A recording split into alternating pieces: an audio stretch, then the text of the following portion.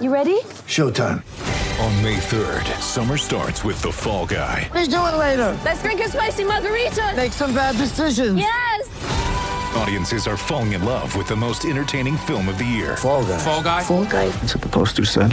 See Ryan Gosling and Emily Blunt in the movie critics say exists to make you happy. Trying to make it out? Nope. Because I don't either. It's not what I'm into right now. What are you into? Talking. Yeah. The Fall Guy. Only in theaters May 3rd. Rated PG-13. Hello, Tech fans, and welcome into episode 141 of the Tech Sideline Podcast, coming to you today with a new format. We are recording over Skype, and we will explain why in just a moment. On today's show, we preview the Virginia Tech Boston College game as the Hokies look to move to 3-1. It all gets started right now.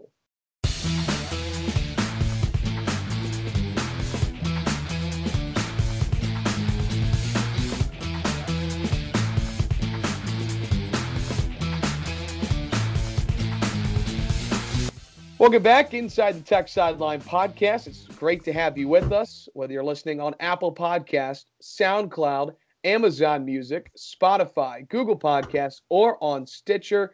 We are so glad you could join us today as we record on Thursday, October 15th. Our crew today, we've got our general manager and founder, Will Stewart, our managing editor, Chris Coleman, and I'm your podcast host, Evan Hughes. Again, great to have you with us.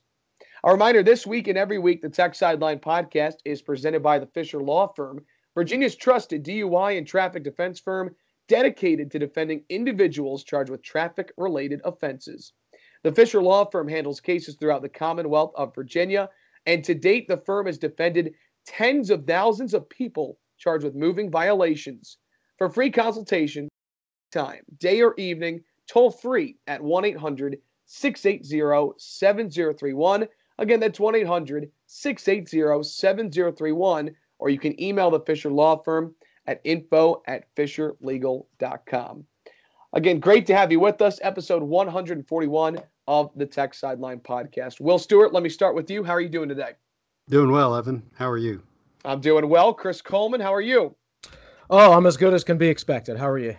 Doing well. Your Atlanta Braves are doing really well, Chris. No, they're Coleman. not. They're not, Evan. I when they were up 7-0 in Game 3, I turned the television on, and the Dodgers immediately hit a 3-run homer, and then the Dodgers won 15-3 last night. So ever since I turned the television on, the Dodgers have outscored the Braves 22-4, and the Braves outscored the Dodgers 12-1 before I turned the television on. So. Hey, so can I say something here? I know people make fun of the Fansville commercials, but I actually kind of like them. So there's the Dr. Pepper Fansville commercial where the guy supposedly jinxes the kicker. Uh-huh. Does anybody know what I'm talking about? I know the one you're talking about, yeah. That's the world Chris Coleman is living in right now. He turns on the television and he jinxes the Braves. Yeah. Just Listen, wait till Saturday. It's a good time to be Chris Coleman, okay? The Packers are off to a great start. And I haven't watched a single Packers game. They're undefeated. The Braves are going to the World Series, and I'm knocking on wood for you right now. They're going to be fine. And the Hokies are playing well. We're going to talk a lot about the Hokies today on episode 141 of the Tech Sideline Podcast. Big one on Saturday in Lane Stadium. The Boston College Eagles, the Virginia Tech Hokies. We're going to break it all down here on episode 141 of the Tech Sideline Podcast, brought to you by the Fisher Law Firm. But I do want to take a moment. I'm going to turn it over to Will real quick. Again, we are recording on Skype. We are doing something new today, and with more on that, here's Will Stewart. Okay, so the reason we're doing this as an audio-only podcast today is our video producer, we only have one of them, Malcolm. And Malcolm is just completely slammed. And he gets talking to us saying, man, I got this to do. I got that to do.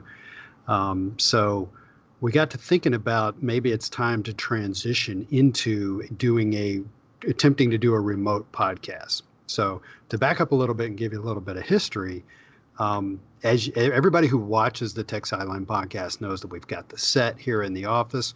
We put a ton of time and effort and money into that. And so, we started in the fall of 2019. We were doing podcasts and we kind of refined all that. And where we were headed with that was having guests in studio on the set.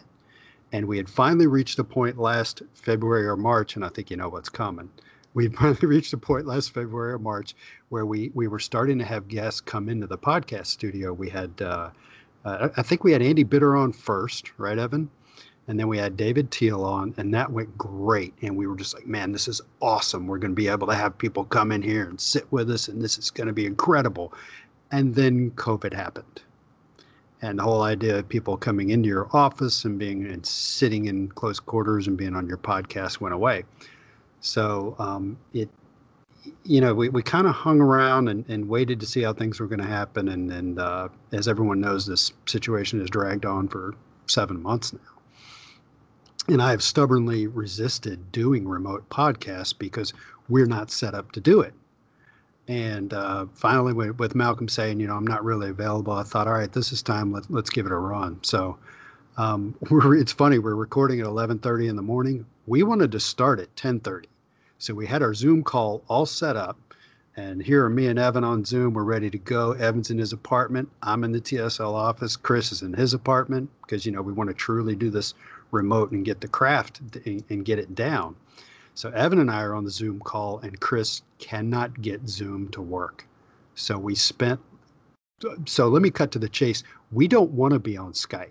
There's a reason that Skype had a 3-touchdown lead over Zoom and blew it. It's not as good. Okay. So we're sitting there struggling with our audio levels and getting our speakers to work and getting our mics to work. So that's kind of where we are. We discussed just bailing on today's podcast entirely. But we just want to go ahead and do it. We want to preview the Boston College game. We want to bring you the podcast. So forgive us if our audio levels are up and down or not perfect or whatever. We're really supposed to be over on Zoom doing this, but we gotta get that figured out with Chris. So that's kind of a long story about where we were headed with the podcast and how we stubbornly refused to do remote stuff. But if we get this part of it down, then we can have guests on. We just can't wait anymore for people to be able to come into the office, and it's time to be able to do guests remotely through Zoom. So, well, whether we're in person or virtual, we're still bringing great content here on the Tech Sideline Podcast. So it's great to have you with us. A reminder that the Tech Sideline Podcast brought to you by the Southeast Regional Training Center, and we're getting closer and closer to wrestling season, aren't we, Will? We are, and we are working on planning a podcast with Tony Roby, and that's also, another reason to try to get to where we can do things remotely. And we're looking forward to that. I think I've already told Jake Lyman to bone up on his wrestling and get ready to interview Tony Roby. And we are also brought to you by Campus Emporium. We've gotten to feature a lot of great items over the last couple of weeks on the podcast. I know we're recording only on audio, but I'm looking at Will right now, and I can see the Virginia Tech sign in the background. I can see the Yeti in the background as well. And Will, it's a great time to go over to Campus Emporium and go get some Hokie stuff. So if you look at the site, we switched our featured item yesterday to something called a color block sweatshirt, which I am told is very stylish. So head on over to Tech Sideline, see if you can find a link to that. And if not, just go over to campusemporium.com and search on color block sweatshirt, and we'll try to get our video portion of this remote production cranked up as soon as we can so we can get back to showing their stuff. With that, let's go ahead and dive right into it. Virginia Tech looking to bounce back following a 56-45 loss to North Carolina on Saturday in Chapel Hill, its first loss of the season. Meanwhile, Boston College comes into Lane Stadium as one of the hottest teams in the ACC. But we begin the podcast with this. On Monday, Virginia Tech head coach Justin Fuente announced that Hendon Hooker would be the starting quarterback for this weekend. Chris, I'll start with you. Given the amount of playing time Braxton Burmeister has had to begin the season, were you surprised by Coach Fuente announcing Hooker as the starter for this Saturday? No, I was not. I think it seemed obvious after the UNC game that he brings the best balance to the offense. And Virginia Tech runs the ball really, really well. And I think that's going to open up some things in the passing game, but for that to happen and take advantage of it, you need your best passing quarterback in there. So, I wasn't surprised by it. I could have easily seen him come out and say, oh, we're still evaluating, blah, blah, blah. But, I wrote in my Sunday column that, even if he says that, it's would just be to throw Boston College off, because I think he very much intends to start Hendon Hooker this week, and he actually went ahead and announced that. So I'm not surprised by it. I'm good with it, and now we finally get to see how the offense looks with the guy who was intended to be the starting quarterback, and with a good running game behind him. Will, what were your thoughts? I don't think I can add a whole lot to what Chris said. So one of the things that I really like Braxton Burmeister in the running game. I think he makes good decisions, and I think that his speed is probably underrated. He's very fast, and his vision is good. And so, again, as we've said repeatedly, Hooker probably runs the passing game better. Burmeister probably runs the running game better. But how much better is Burmeister in the running game than Hooker? I'm not sure. So what I'm headed towards here is the gap between Hooker and Burmeister in the running game, I think, is small. I think in the passing game, it's actually a fairly large gap. We've got 2.5 games of evidence for Braxton Burmeister right now. And in my opinion, he's just not ready, and Hendon looked a little rusty at the beginning when he got in against North Carolina. But I think having known what we're going to get from Hendon Hooker when he's truly back in the flow of things, and having seen 2.5 games worth of evidence from Braxton Burmeister, I think just overall that I think they're going to get better efficiency and operation out of the offense from Hendon Hooker. And the other thing and I said this in my Monday column, there's something about when Hendon Hooker's at quarterback, I think the whole team plays better.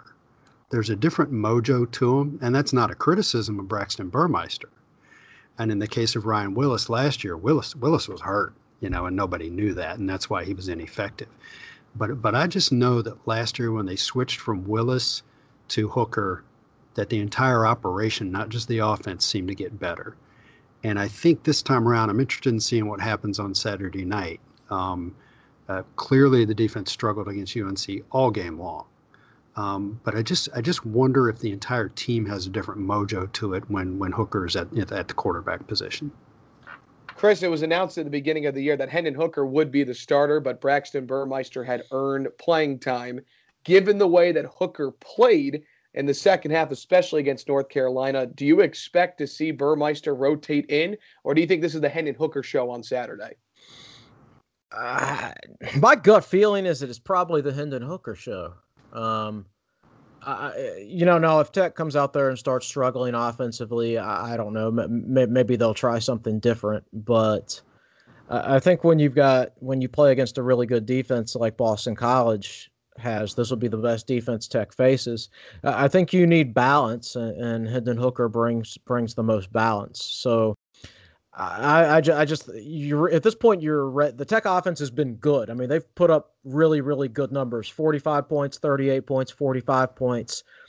No matter, and that's with their starting quarterback only playing one half of football. So at this point, I think you kind of want to see what they look like with the starter playing a whole game and then 2 back-to-back games, et cetera, et cetera. So he didn't come out and say what was going to happen and everything like that. I know before the season he said Burmeister was going to play, but now that he has 3 games of evidence, has he changed his mind on that? I'm not sure anybody in the media asked him about that on Monday. I know they asked Hendon Hooker about it, and he said something like, no idea, no clue. So, and I don't know, he could be telling the truth there, or he could just be hiding it.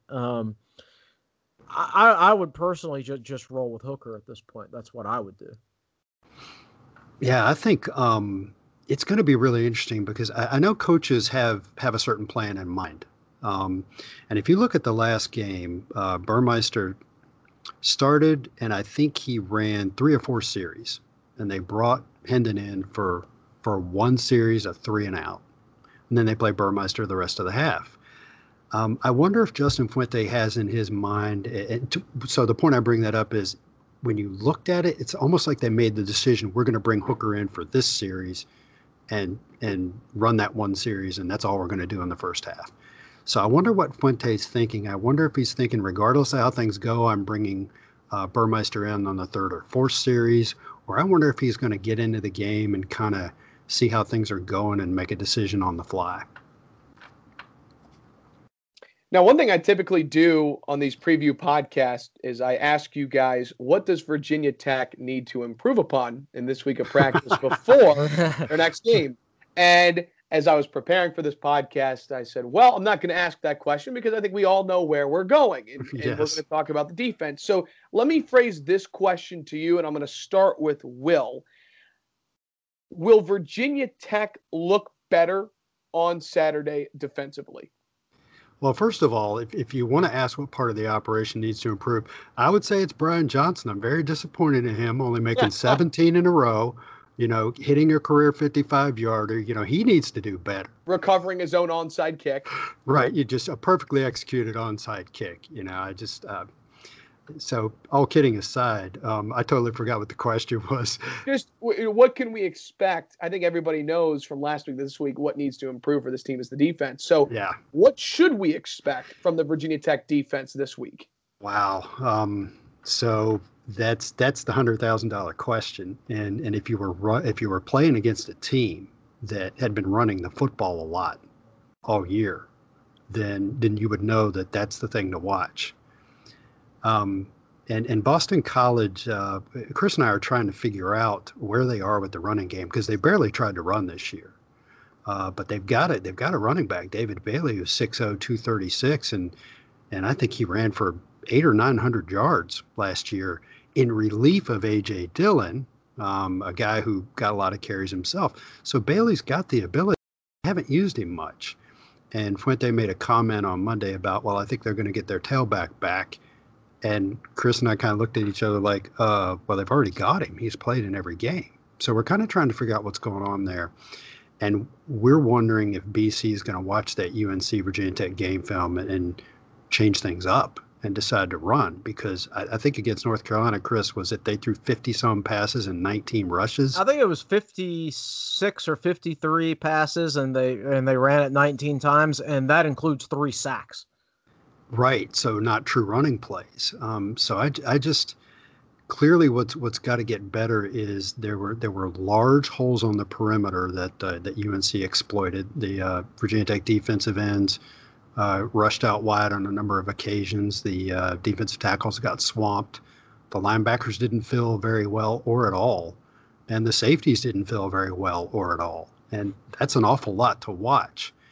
And as bad as it looked against North Carolina, I hope these aren't famous last words, but it can't be that bad again, surely. So I think the things to look for are put up a little more resistance at the line of scrimmage than what we've seen, and let's see how the linebackers fill. Because we already know Chris, I don't know if Fuente has said this, but I'm pretty sure we're going to see Divine Diablo back, and he'll fill on the running plays better. So that's the stuff I'll be looking for, Evan. Sorry for the long-winded answer. Chris, do you want to elaborate on that? Yeah. I'm sure we'll get Diablo back this week. The bigger question is which day he'll come back for practice and everything like that. I don't think he'll be one of those, I'm coming back on Thursday or Friday and only have a day or two to practice before the game. I think judging from, he missed the Duke game and then he missed the UNC game. So I would think he would be back Tuesday or Wednesday at the latest? At the latest, yeah. Monday, Tuesday, or Wednesday. So I'm sure he's been back practicing now, which helps. Poor Devin Taylor. Fuente mentioned this. They played Devin Taylor some at corner against UNC, and he didn't even get back to practice until Friday. I mean, the poor guy couldn't even practice, and they had to throw him out there against a high-level offense like that. Yeah. I don't think that'll be the case with Diablo, though. At the same time, he still missed 2 weeks. There will still be a little bit of rust there, but I think that there are certain issues with the defense that are somewhat unavoidable. I think they might have a guy or two on the inside up front that aren't necessarily fits for the scheme. We don't even know that the entire scheme has been installed because they didn't have spring practice and a bunch of coaches and players were out and they had to shut down the program. I bet that not everything is installed, and what has been installed, certainly they don't have a complete grasp of it yet. So there's nothing you can do about either one of those things right now in the middle of the season. So to me, I want to see them tackle better this week. Don't let an 8-yard gain turn into a 40-yard gain, like we saw so many times last week against North Carolina. If they can tackle better this week, then they can, prevent those chunk plays and make BC drive the length of the field. So I think there's certain things in this situation that's kind of out of their control right now. But hopefully, if they can tackle better this week, that will stop the bleeding to That'll a certain help a lot, extent. Yeah. Again, so great to have you with us as you're listening to episode 141 of the Tech Sideline Podcast, brought to you by the Fisher Law Firm, Evan Hughes, Will Stewart, and Chris Coleman. Great to have you with us. And now we transition to breaking down this Boston College team that looks a lot different than the 2019 Boston College team.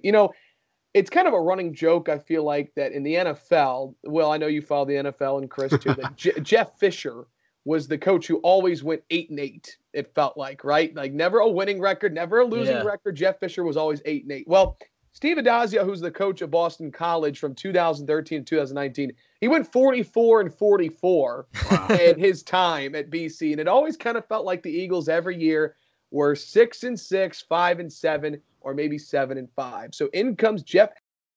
NFL experience, was previously a co-defensive coordinator at Ohio State before getting hired. This is a Boston College team that looks a lot different than last year. So, Chris, what kind of energy has he brought to this Boston College program? And when you watch them, what stands out? Why do they look different under Jeff Havley? He's a defensive coach by trade. It's interesting that they're throwing the ball all over the place. He hired Frank Cignetti as his offensive coordinator. Cignetti's coached in the NFL for years, and he was the Packers quarterbacks coach a couple years ago, and he's been an offensive coordinator in college and in the NFL. So they're throwing the ball around a lot, maybe partly because of his personal philosophy and maybe partly because I don't think their offensive line has been as good as it was expected to be. So it'll be interesting to see what kind of football they play long term, because it's just really odd seeing a Boston College team completely give up on the running game. I mean, they gave up on the running game in a very close game against North Carolina, and obviously, as Virginia Tech proved last week, you can run the football in North Carolina, and BC just gave up on it, I assume because they just don't think they're any good at it. So it'll be interesting to see how that takes shape long term, whether they do try to develop more balance. I would think they would. I think he's on paper, the hire makes sense. He's a guy who was from New Jersey. I believe he went to high school in that, New Jersey Catholic League, where Boston College historically has recruited so many players. So, the hire makes sense for them.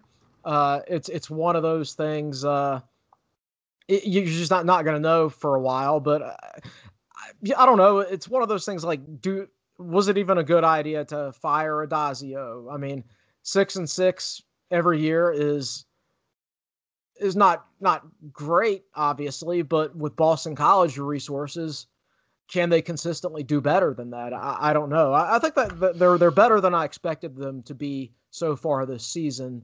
They're good defensively, got a good quarterback. They got to really work on that running game. And you got to think that if there was any week where they were going to try to establish anything on the ground game, that it would be this week. Yeah. So when I look at Boston College, and when we study the statistics, we had a couple of great posts on our subscriber board this week from guys who subscribed to Pro Football Focus and really broke down the quarterback play at Boston College and the overall offensive and defensive play. And I haven't had a chance to watch them a lot, but I've probably seen a couple of halves. And I wonder if Addazio had Phil Jurkovec, the transfer quarterback, I think he's from Notre Dame. He's a pretty darn good quarterback. And they've got Zay Flowers is an outstanding receiver, very explosive. They've got one of a guy who's typically regarded as one of the better tight ends in the country, and Hunter Long. That's an offense, and I think I just said it. I think David Bailey's been underutilized. So that's an offense that's got a lot of weapons. And over on the defensive side of the ball, if you study the advanced stats, they get good edge pressure from their edge defenders, whether you define those as defensive ends or outside linebackers. They're pretty solid on the edge. They're weak in the middle of the linebacking core. And I don't know what the advanced stats say, but watching a little bit of their game against Pitt, their cornerbacks are physical, so I think that the new coaches retain some of the hallmarks of the previous regime, physical cornerback play, and they are, to me, Boston College is the biggest surprise in a good way this year. And I think Louisville is the biggest surprise in a bad way. They're much worse than anybody expected, despite having, their weapons on the field. Yeah, very well said. I think many thought Louisville was going to be a consistent top 25 team this year, and it has certainly not been the case this year. Chris, so Boston College, 3-1 on the season, a solid win over Duke, a nail-biter win against Texas State, and a 1-point overtime win against Pittsburgh. Their one loss to North Carolina by 4 points. Chris Coleman, is Boston College legit like they showed against North Carolina, or is this a team that's still unknown because of a shaky performance against Texas State that took a last-second field goal to come away with a win? It's hard to say. Maybe they had an off day against Texas State, or maybe the ACC is just not very good. That's entirely possible. Like, I don't know what North Carolina's ranked this week after beating us. I assume it's somewhere close to they're ranked 5th in the country. Number 5, yeah. Virginia Tech has a darn good running game, but the number 5 team in the country, I think we're really, really good, but North Carolina's not, I think North Carolina's really, really good, but I don't think they're number 5 in the country. I think the number 5 team in the country would not have given up 45 points to a team that played its backup quarterback for half a football game. So I just don't. I get a feeling that the ACC is not very good. Like everybody even after the season started, everybody was talking about Pitt, and all Pitt can do is defend the run. They're just not really good at anything else, is what it looks like to me. Louisville doesn't play any defense. When Virginia Tech plays them, that game might be 56-45 again, except the other way this time. I think Tech would probably win it. But, I don't know. I think BC's done well for what everybody thought they were going to do. How good are they exactly? I don't know, because I don't know how good the ACC itself is. Or again, maybe they just had an off day against Texas State. But I think to win that game, I think they kicked a last-second field goal as time expired. So they were very, very close to losing that game. Pretty much, yep. Well, one of the highlights of this Boston College team is their quarterback, and I know we're going to spend a decent amount of time talking about him. Phil Jurkovec has put together some incredible numbers through 4 games on the season. First of all, 6'5", 226-pound quarterback. Justin Fuente, in his media availability this week, actually compared him to Big Ben Roethlisberger, the quarterback of the Pittsburgh Steelers. He's thrown for over 1,100 yards this year. That's most by any Boston College quarterback in 4 games. 8 touchdowns, only 2 interceptions. What jumps out on the tape, and just how much of a threat does he pose to Virginia Tech, especially at secondary? Well, he's a redshirt sophomore, so what you see from Phil Jurkovec right now, you're going to see it even better next year and even better the year after that. So keep that in mind. We talked about him being a transfer. He's not a graduate transfer. He's a guy who's got a lot of eligibility left. Fuente talked about his size. He is a big dude. 6'5", what'd you say, Evan, 225? 226. 226. He can put on probably another 10 to 15 pounds the longer he's in that program. So many teams miss so much time. A lot of guys are behind on their strength and conditioning. So he can get even bigger. I don't know. Again, I'm not a big NFL watcher, so I don't know if the comparison to Ben Roethlisberger is one that I would agree with.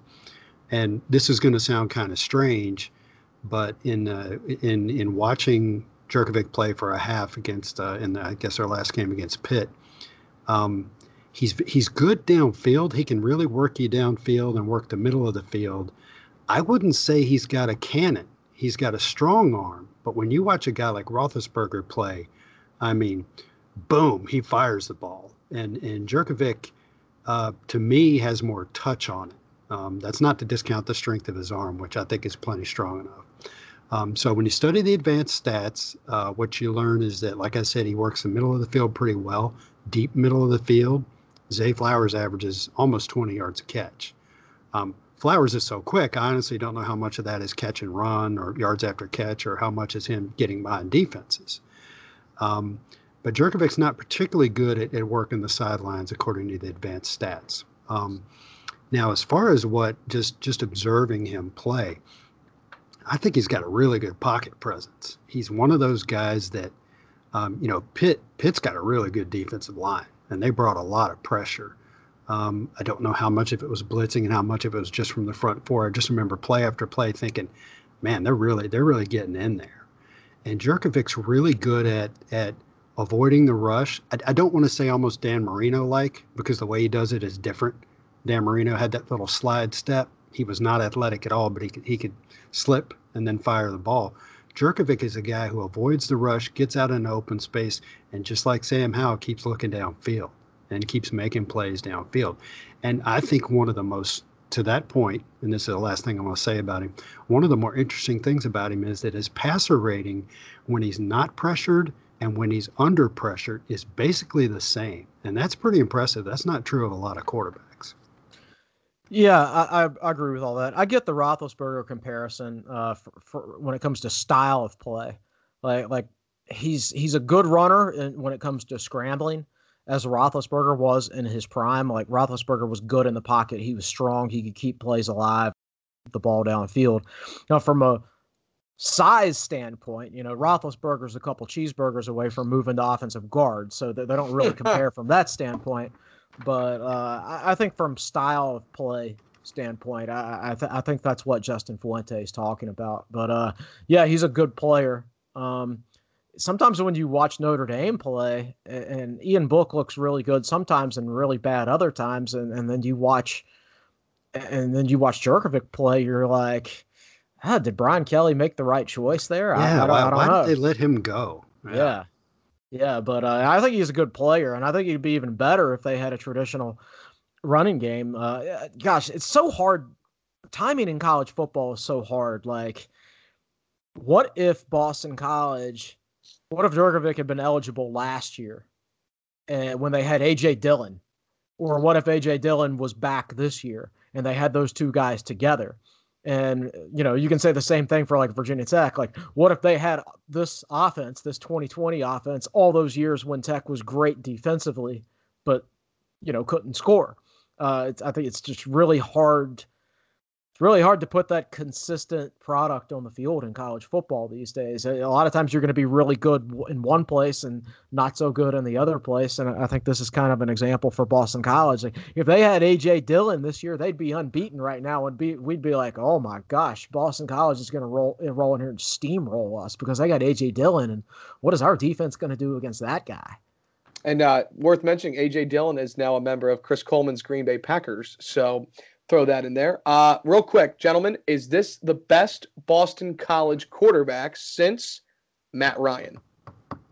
Ooh, off the top of my head, I would certainly have to say yes. I mean, I think so. Yeah, he's certainly the one I fear the most of everybody since Matt Ryan. The guy after Matt Ryan, Dominic Davis, I think he was an East Carolina transfer. He was pretty good, but I can't think of anybody else that would compare. I mean, it's a short sample size, 4 games, but so far so good for BC. I think he's a dangerous guy. And like I said, he's only a redshirt sophomore. If he stays there and stays on track, he's going to get even better. So let's talk about the more interesting part of this team. You guys have alluded to it a little bit, but it is this running game.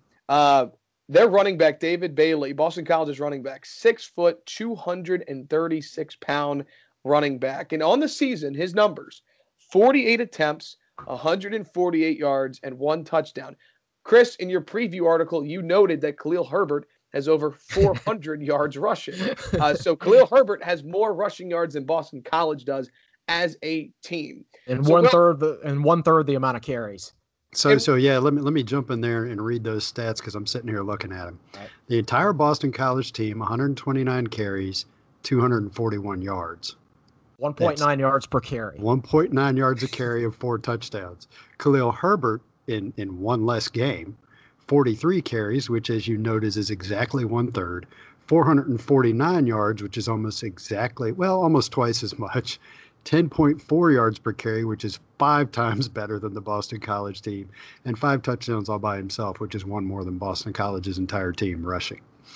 So, Will, why do you think they haven't run the ball? I mean, again, this is a Boston College team. Again, I know under Steve Addazio, different, under previous regime, but A.J. Dillon was a big power back. They ran the football a lot. Is it concerning that they're not running the football as much with David Bailey? And like you said earlier, is this an opportunity for BC to really get some success going on the ground against Virginia Tech after giving up 600-plus yards in North Carolina over the weekend? Yeah, I wouldn't. So my advice to Tech fans would be don't take Boston College's running game lightly, even though it hasn't been all that this year. I've told this story on the podcast before. I watched a little bit of their game against North Carolina, and I saw one rushing play from David Bailey. And, he's all thighs and shoulders, and he goes running up the middle. He runs over 2 UNC guys on a 7-yard gain. And I remember thinking to myself, well, there's that Boston College running game.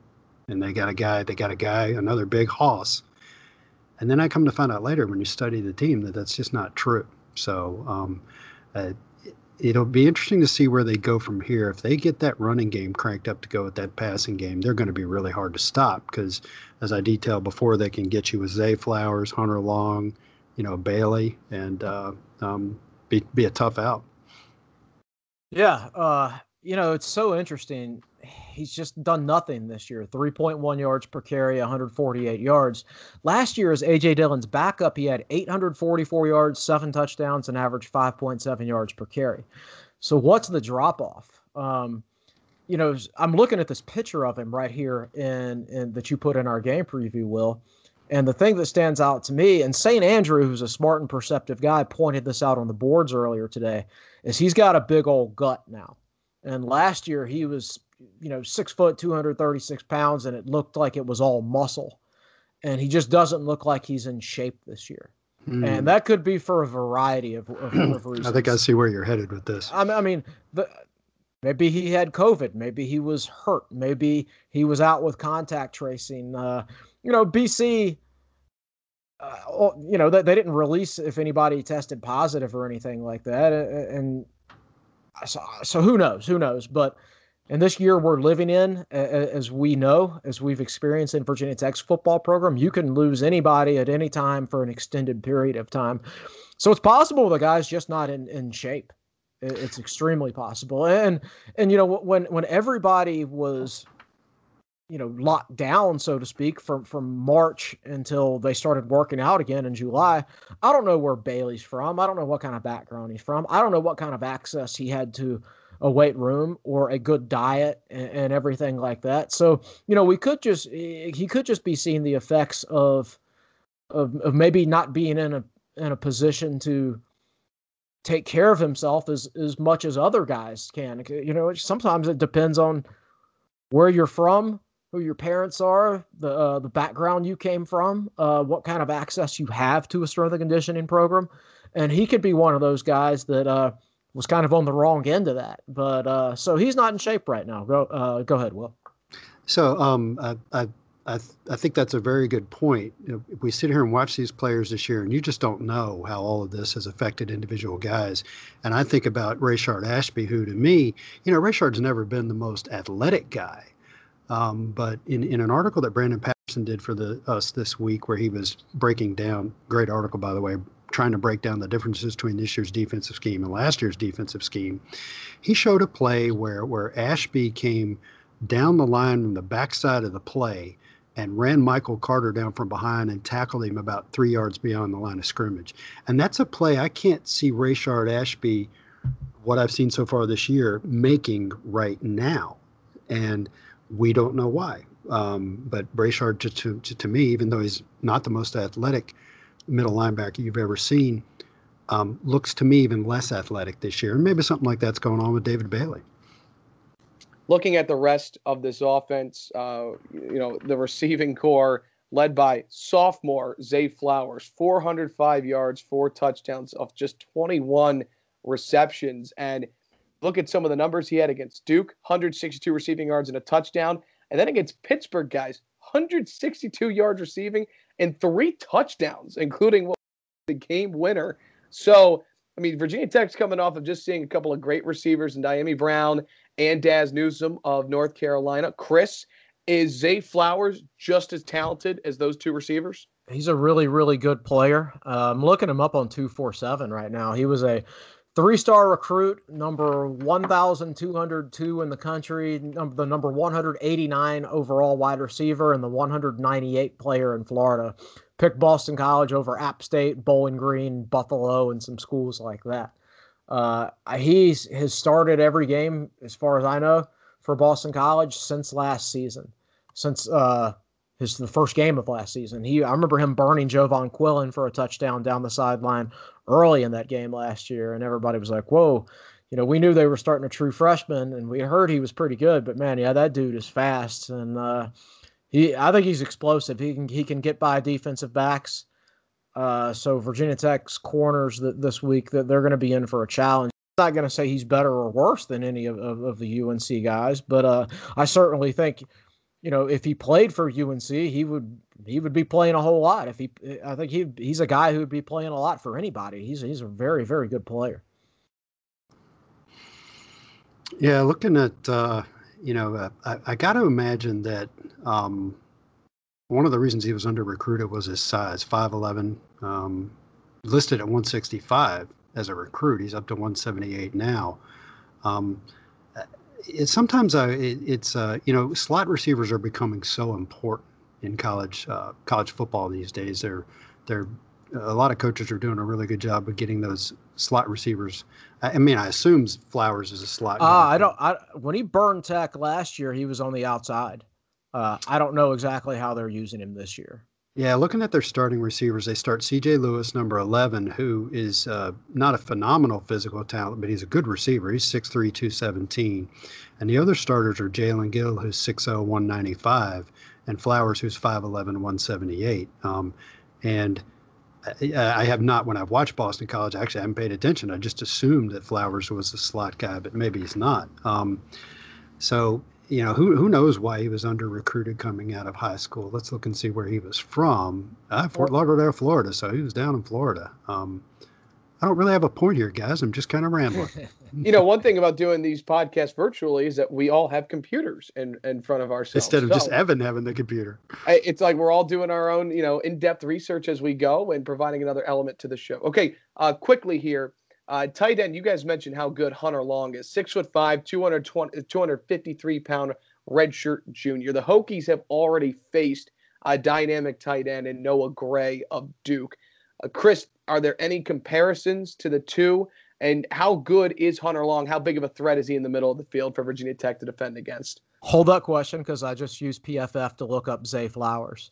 55% of the time he lines up as an outside receiver. 42% of the time he lines up in the slot. Oh, that's bad news. They can do a lot of stuff. So they do a lot of stuff with him. So yeah, you don't know exactly where he's lining up on a play-by-play basis. So really, really good, versatile player. Now back to the Hunter Long. Yeah, Hunter Long. 6'5", 253 pounds. It's crazy how often he's been 46 targets in 4 games. That's over 10 targets a game as a tight end, which is Chris, that's roughly 12 targets a game, which is roughly 3 targets a quarter. Right. And for a wide receiver, that's a lot. And for a tight end, that's got to be some kind of a record, man. That's crazy. He's been targeted 46 times. Flowers has been targeted 37 times. No other BC player has been targeted more than 15 times. So BC is always a team that doesn't have a whole lot of skill and depth at the wide receiver positions and things like that, as far as guys you can throw the ball to. But when they do have somebody, they're generally really, really good. And this is a case, yeah, they've got a couple of guys that are really, really good, but I don't know how good the rest of them are. Like, they're not going to come at you in waves of talent like UNC did, but the guys they do have are very good.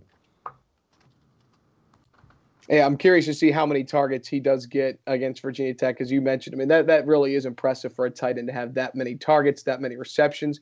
All right, last thing about the offense before we transition. I always like to look at the offensive line. A couple of seniors that start, Zion Johnson at left tackle, and then at right guard, it's Ben Petrula. But I want to mention their right tackle, Tyler Vrabel, the redshirt sophomore.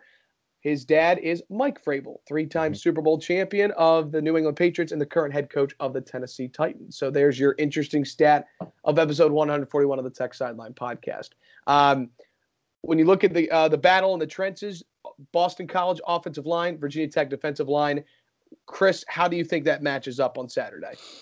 I don't think the BC offensive line has been as good as people expected it to be. Man, now that I think about it, like, when's the last time Virginia Tech played Boston College where you went into the game saying, man, Virginia Tech's got a better offensive line than Boston College? Whoa. 20 years ago? Right. I mean, something like that. So it's been a while. I don't think they've been a disaster, but at the same time, like, I don't think they're quite as good as people thought they would be. Maybe they've had trouble adjusting to a new scheme, because I mean, it's a new. We talk about Virginia Tech having trouble adjusting to a new defensive scheme because they didn't have spring practice and because, they missed practice time in August and they had coaches out and things like that. I don't know if BC's had any coaches out or how many of their players have been out or if they had to stop their program or anything like that. But I do know they missed spring practice like everybody else, and maybe for that offensive line, maybe whatever they're doing differently now has been an adjustment, or maybe just the running game issues or the fact that Bailey's out of shape. It could be either one. But I don't feel like this BC group is quite as strong as you might normally expect. But at the same time, I don't think they've seen a defense like Virginia Tech so far, and I don't mean that in a good way. I mean, honestly, the Carolina defense isn't great, but it's better than Virginia Tech's. The Pitt defensive front is certainly better than Virginia Tech's.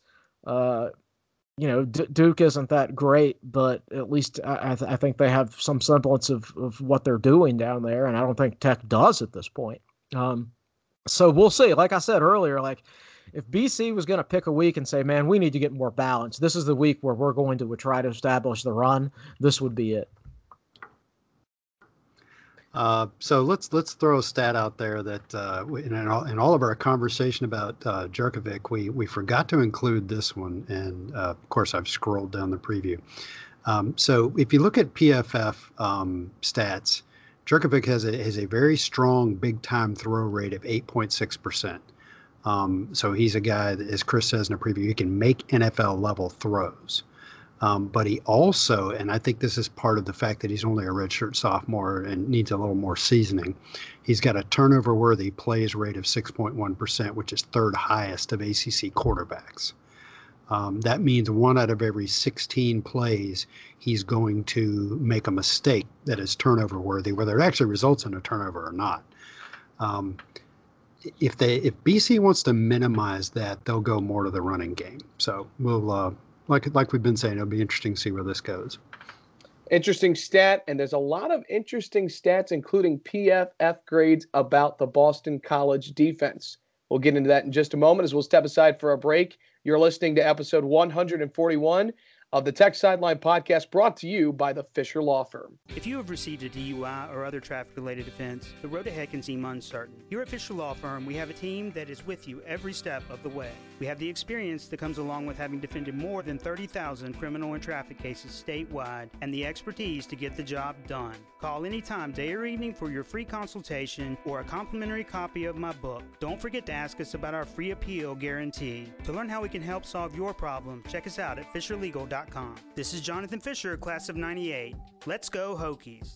Welcome back inside episode 141 of the Tech Sideline podcast. It is great to have you with us. I'm Evan Hughes alongside Will Stewart and Chris Coleman, breaking down the Boston College Eagles. We just touched on the offense. Let's shift our attention to the defense.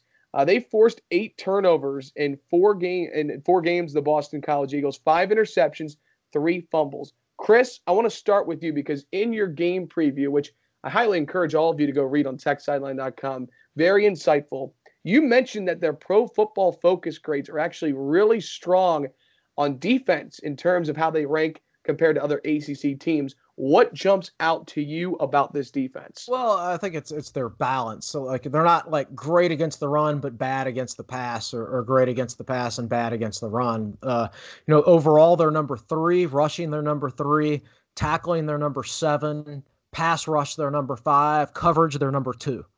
So they're just a strong, balanced, solid defense across the board. And, and that could make things difficult, because if a team doesn't really have a discernible weakness, it makes it a little bit harder to game plan. They've only got one player that's really graded out poorly this year. That's McDuffie, their linebacker, who actually leads them in tackles for loss, and sacks, which is an indicator that traditional stats, linebackers make tackles and things like that by default. That doesn't necessarily mean if they're playing particularly well. So, maybe Virginia Tech will be able to isolate him and get some plays going on. But, I think, we talk about the BC offense having not seen anything like the Tech defense yet as far as the rush defense goes.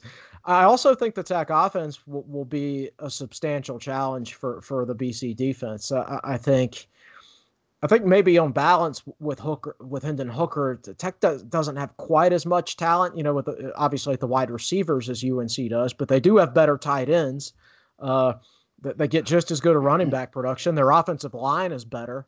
And I think I'm not saying Hendon Hooker is as good as Sam Howell, but I think you can do more things like at the college level with Hendon Hooker. So I don't know that the BC defense has seen an offense quite as good as Virginia Tech's either. So it'll be an interesting battle there. But yeah, it's just a good, solid defense across the board. So Evan, to your point about turnovers, Boston College is number 8 in the country, and remember, this is only out of 76 teams. Boston College is number 8 in the country in turnover margin at 1.25. Both BC and Virginia Tech have turned the ball over 3 times, but Tech has only forced 3 turnovers in 3 games, and Boston College has forced 8 in 4 games. So that's one of those stats that plays in Boston College's favor, and this is getting away from particularly strictly a defensive discussion, but something that I put in our game preview is that, let me scroll down here and find it. The Hokies are, something that's not really being talked about with Virginia Tech is how good they are at not committing penalties. Virginia Tech's number 9 in the country with 4 penalties a game, and Boston College commits 7.25 a game. So Tech's ranked number 9th in the country, and Boston College is 55th out of 76 teams. So that's a good sign in Virginia Tech's direction. And remember, if I remember correctly, Chris, there were 2 penalties very late in that UNC game. I think, of course, one was called on Dax, and then I think another one was called associated with that same play. Those weren't even game time penalties that affected the outcome of the game. And even, Chamari Connors was included in that, the 15-yarder, and that's not a normal penalty, right? Yeah. So it's not like Tech is going out there being undisciplined. I think for who Tech is, I think Justin Fuente has a pretty darn good idea that his defense isn't going to be able to hold up this year, or at least not by Virginia Tech standards. So I think they're really good so far at winning the hidden yardage battle, which you have to win when you have a defense that's going to give up a lot of yards and a lot of points. You've got to be able to win the penalty battle. You've got to be able to do things like punt the ball with their quarterback and gain 20 yards of field position and things like that. So, I think the defense is what it is, and I think Fuente knows that. And I said this on Monday, but by doing a pooch punt so early against UNC, I think it showed that he knew that the defense wasn't going to be able to stop UNC. And when you know something like that, you've got to find other ways and other phases of the game to offset that to a certain extent. And, Tech does have a really good offense. They're 10th in the country in special teams rating so far this season. So I think they're doing all they can to offset their defensive advantages right there. And that includes penalties.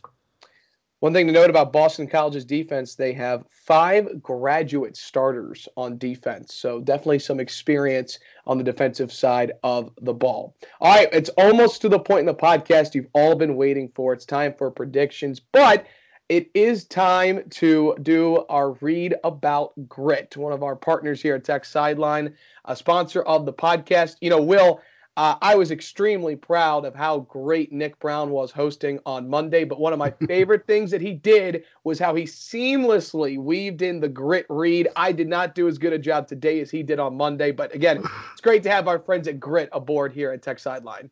Hey, so you mentioned Nick's name, and he texted me something that's interesting to us Radford guys last night. Let me go find it. Connor Litton, the Radford High kicker, was offered a scholarship to Boston College and is committed to Boston College as part of their 2021 recruiting class. So, of course, Nick is a Radford Bobcat, would know that, and I told him I would pass it along and give him a shout-out. Litton went to he's got a strong leg. He went to Tech kicking camps, and they really liked him. But Boston College, if you look at his 24/7 profile, Boston College is apparently the only team to offer Connor Litton a scholarship. So that's why he's going up, taking his talents up to BC as part of their 2021 recruiting class. So, if he winds up being a good kicker for him, don't get all up in Virginia Tech's grill for not being on him. It's just one of those decisions. They didn't feel like they could offer him a scholarship. And that is it's not unusual for kids from this area to go up to Boston College. I actually looked a kid up last night because I couldn't remember his name. I went up to the 1996 game at BC that Virginia Tech played up there, and I remember being in a restaurant, and there were a bunch of people wearing Pulaski County football gear up in Boston. And it was the family of a kid, I believe it was a cornerback named Tim Davis. I don't know if Chris remembers Tim Davis or not. Pretty solid player for BC, started for him. And so it happens. It's strange to think of a kid from Southwest Virginia going all the way up to BC, but it happens. And now I've gotten off track and forgotten what the question was. He'll be taking a lot of grit with him from We are talking about grit gear. So go to techsideline.com and select the More menu and our sponsors, and you will see Grit Gear linked there, so check them out. They have added, now let me click on this while I'm looking at it, because they told me that they have added hoodies. So let's go to apparel, and yes, there they are. They have black hoodie and an orange hoodie. And the hoodies are very affordable, $35. They're Gildan hoodies, and man, I got to get them to send me one of those. Hey guys, instead of paying your sponsorship bill, send me some hoodies. So very cool. So check out, and they have Keep Jumping t-shirts that they've added also. I missed that. So they've expanded the product line, and so go check them out. And as we've said, they got Grit and Keep Jumping face coverings. So thanks for the opportunity to promote them, Evan. Absolutely. No, we love having them a part of our TSL family and mentioning them on the podcast. All right, here we go. Time for predictions. This is always my favorite part when I get to the end of Chris's game preview. I get to read his prediction. I get to see Will's thoughts. I already know where you guys are going with this. I have to say I really agree with your assessments and why you picked the score the way that you did. Chris, let me start with you. Give me the final score, who wins, and why. So far this year, both Tech and Tech's opponents are scoring more points than I've been predicting in my game previews, and that's true. That's true for all three games that Tech has played. So what does my gut say? My gut says 31-24 Virginia Tech, but everybody scored higher than my gut feels so far this year. So I'll go 34-31 Virginia Tech. I think it's an extremely even matchup. I'm picking Tech because I think that they're more I know they're more balanced offensively. The question is, how much better will the Virginia Tech defense play this week? Will we see a better performance from them? If we don't, it's going to be a long afternoon. But I think this is good. This will be a higher scoring game than Tech fans are accustomed to. But I think that's the way this whole season is going to be. You're going to see a lot of games in the 30s and maybe some even in the 40s. Will Stewart? So I have a long-standing tradition of never picking Boston College to beat Virginia Tech no matter what. And so I'm not going to break that this year. It has been kind of difficult the last 7 years. Boston College has actually won 4 of the last 7 in this. I don't want to call it a rivalry because most Tech fans just would rather not play Boston College. Sorry, BC fans, if there are any listening at this point. So Tech take that. Keep that in mind. I never picked Boston College to beat Virginia Tech. And I'm almost right there with Chris. I sat down and I wanted to pick Tech to score in the 40s because that's what they're doing. They're averaging 42.7 points a game. And then I hesitated because it's possible that this Boston College defense is better and maybe far better than anything that Virginia Tech has faced so far. So I waffled, but in the end, I landed on picking Virginia Tech to win 38-34. So like Chris, I think it'll be really close. So I'm sitting here looking at our game preview, which was posted late last night. And one of the things we do is we put a poll up for fans to pick what they think the margin will be. And so far, we've got 580 votes in that poll. And 60% say the Hokies will win by 1 to 10 points. 60%. So that's where Chris and I land. 20% think the Hokies will win by 11 plus. So that's 80% of our readership, which is, of course, Hokie fans and tends to be a little optimistic. 80% of our readership thinks that Virginia Tech is going to win this game so far. Now, if you want to look at last week's poll, because we also put that at the end of our game previews, we put the results of the previous poll. And in that one, 72% of Tech fans thought Virginia Tech was going to win over North Carolina. That was 2,000 votes, so that's a pretty stout cross-section of the fan base there. So just thought that'd be fun to share. And I'll throw out there that the line for this game is 12, which to me just seems obscene. I think that's crazy. It seems totally absurd. So only 20% of Tech fans, though, think Tech will cover this week if you take this the feedback from this poll. 20% say Tech will win by 11 plus. Everybody else thinks either Tech will win by 10 or fewer, or that BC will win. Yep. They're really good points. Yeah. I just think that line is, I just don't see it and again, a line from Vegas doesn't mean that's how they think the game will end up.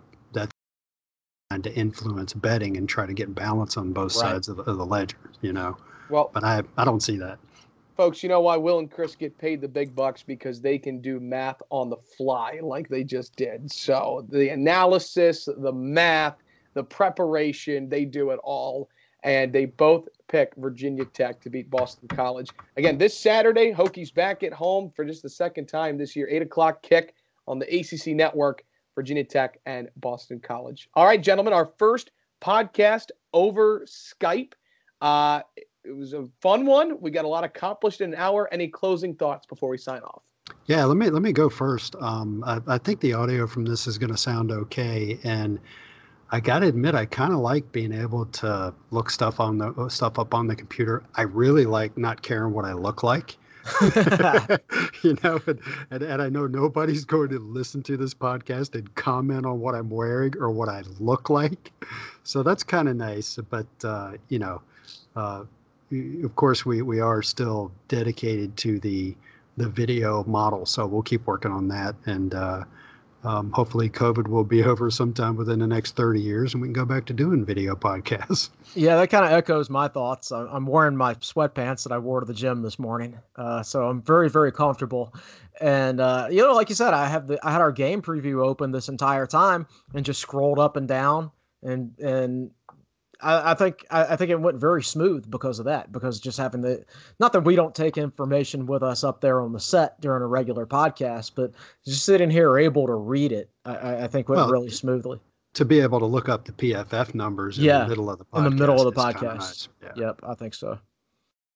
And I got to wear a Patagonia jacket and my Twins hat. First time I've ever done that on the podcast. So everybody was comfortable. Hey, everybody, Evan's cap is on backwards. Evan would never go on video with a backwards cap. Never. I never go on video with a cap on, for the record, but this was a last second. So I like this hat backwards more than I do forward. So, if I'm talking about a backwards hat an hour into the podcast, that we are just about wrapping. It is time to wrap this thing on up. The podcast. Well, gentlemen, great show. Looking forward to recapping the Virginia Tech Boston College game on Monday. Of course, stay posted at Tech Sideline on Facebook, Twitter, and Instagram, all at Tech Sideline. And, hey, be sure to go follow Tech Sideline on Instagram. Nick Brown's doing a great job running our Instagram and putting a lot of great time. bonus coverage. If you go look on our Instagram story right now, you can see Michael Vick's touchdown run against Boston College, one of the most electrifying plays in his time as a Hokie. That'll do it for episode 141 of the Tech Sideline Podcast. For our managing editor, Chris Coleman, our founder, CEO, Will Stewart, I'm your podcast host, Evan Hughes, saying so long. Thanks so much for listening to episode 141 of the Tech Sideline Podcast, brought to you by the Fisher Law Firm. Enjoy the game this weekend.